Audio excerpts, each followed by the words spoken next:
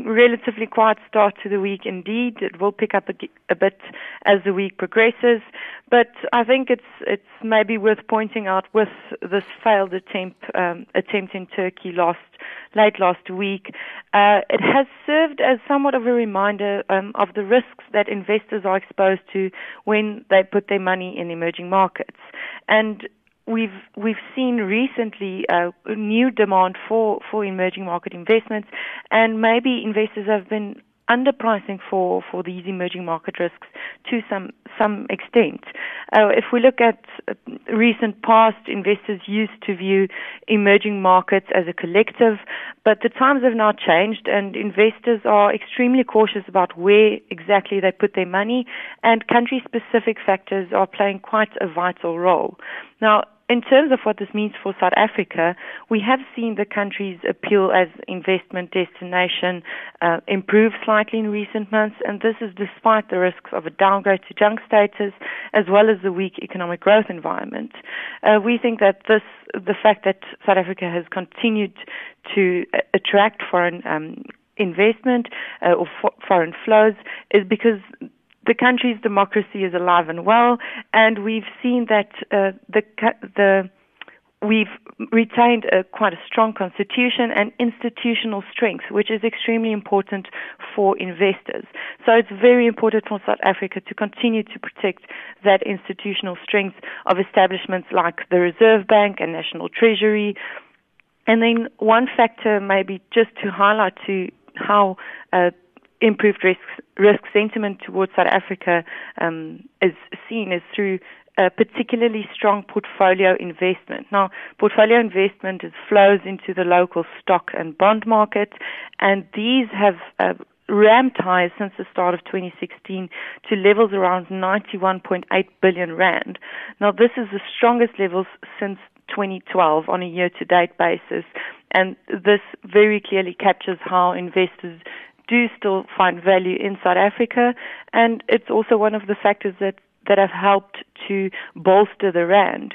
Now, that said, in order for the country to manage to expand our productive base, we unfortunately need to see foreign direct investment or fixed investment rather than these portfolio investment, or sometimes referred to as hot money flows, given the fact that they can quite swiftly be withdrawn from a country as well.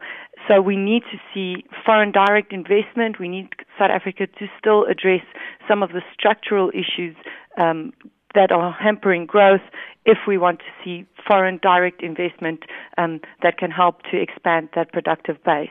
So there's still some work to be done despite the strong portfolio inflows that we have seen in recent months.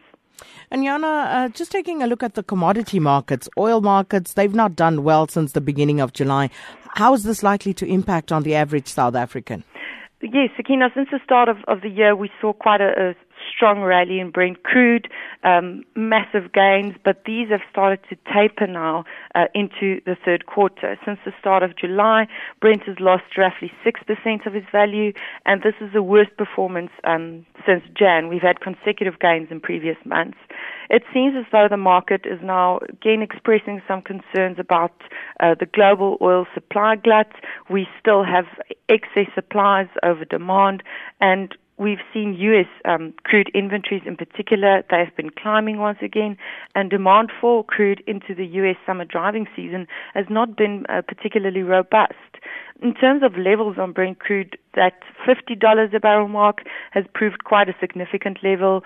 Brent has failed to sustain a break above this level, and if Brent crude is to stage a more material and sustained recovery, we possibly need to see that level breached consistently.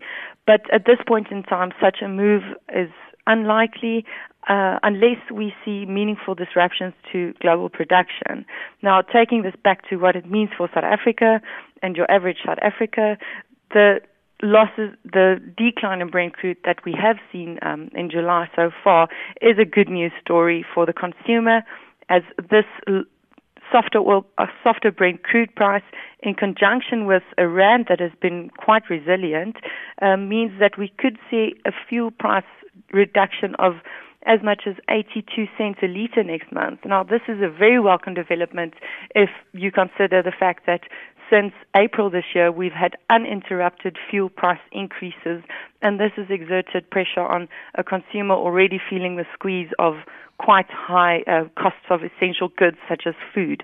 So assuming that the price of Brent crude stabilizes at current levels and that the rand retains resilience, there could be some good news for the consumer in August.